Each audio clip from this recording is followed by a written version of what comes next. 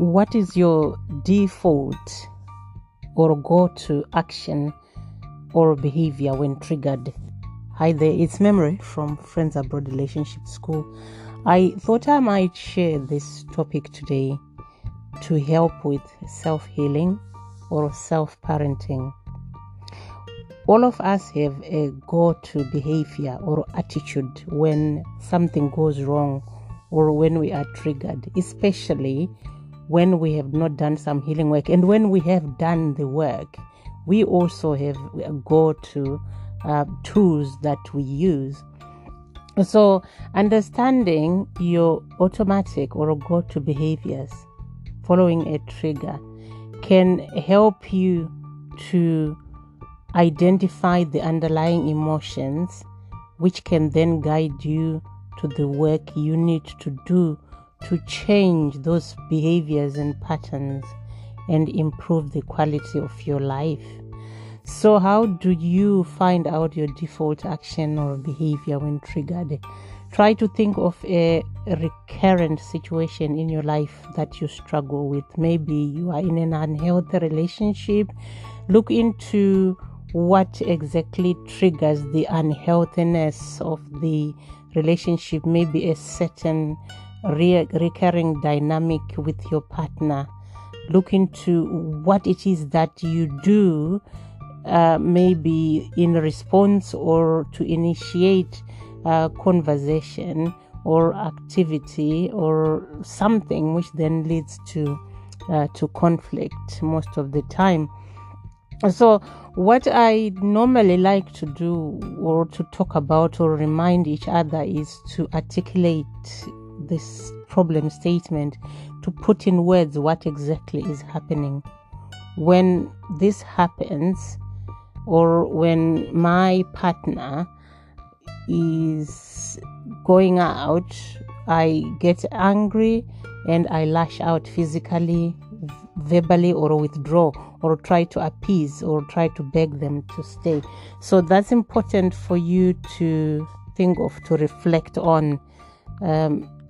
So look into how you react. How do you react? How do you behave? What's your attitude, and what do you say or do?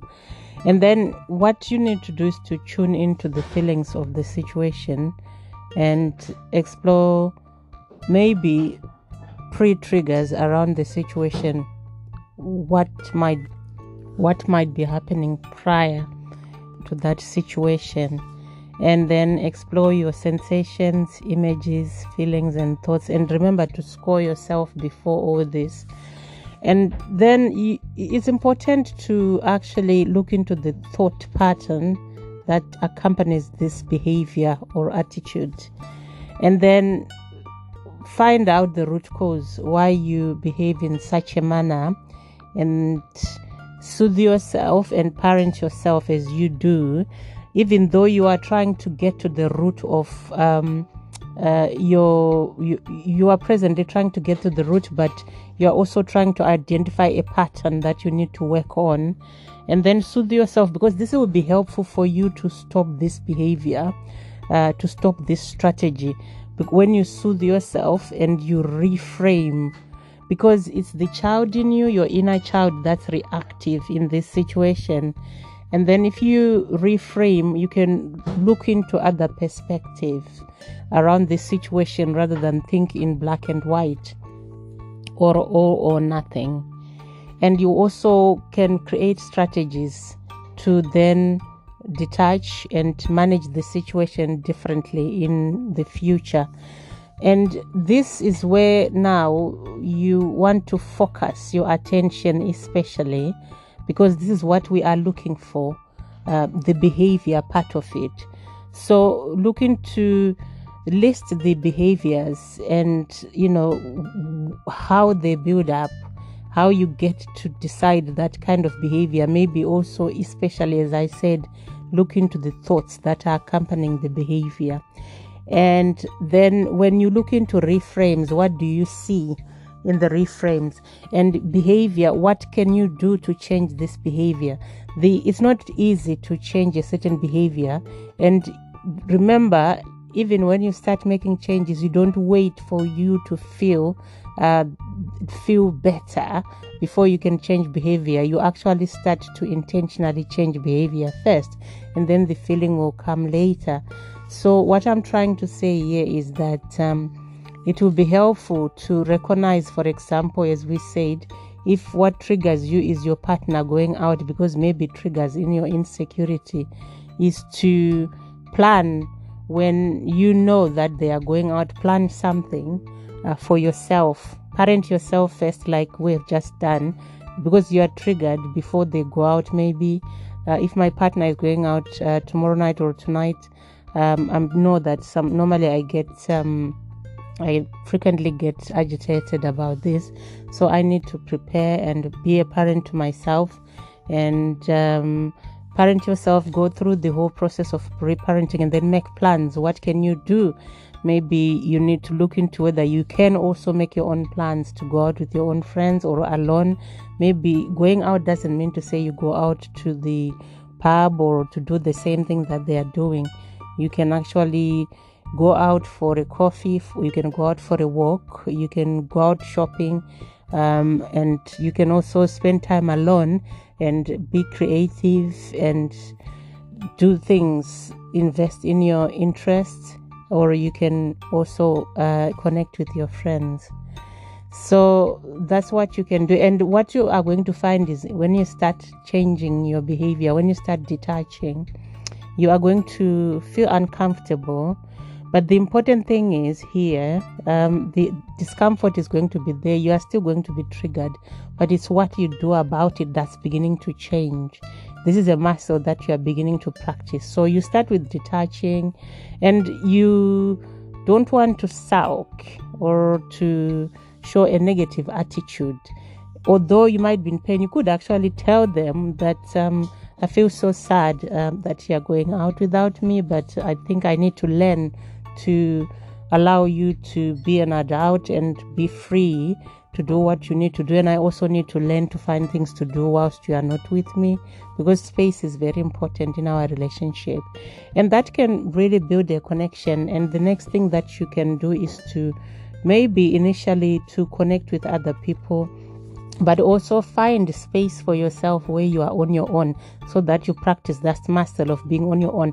And in order for you to actually be on your own and not be very triggered, find things to do, create, write, do something with yourself, play a game, go to the gym, exercise, run, or something like that. Something where you are investing in yourself.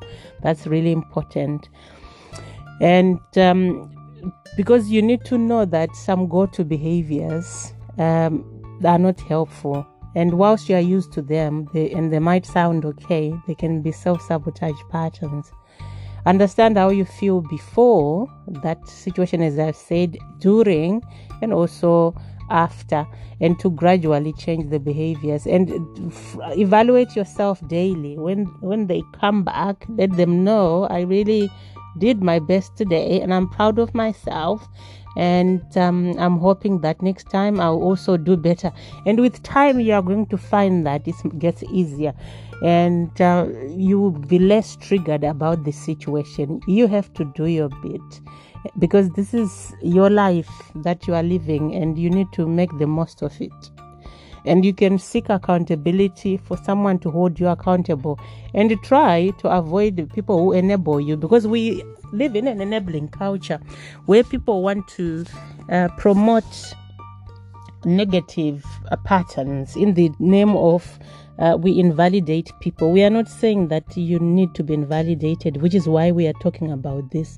But the important thing is to find people who can say to you, I understand that you are struggling right now, and I also feel that it's important for you to learn to be on your own whilst your partner is away. So do you want to hang out briefly and then you can do something for yourself? How do you want this to go, so that I can support you and hold you accountable? Those are the kind of people you need, because they can help you to change your patterns. And practice after the reaction initially to assess what happened and how you manifested that behavior, as I said. And you might then start to enter future interactions consciously.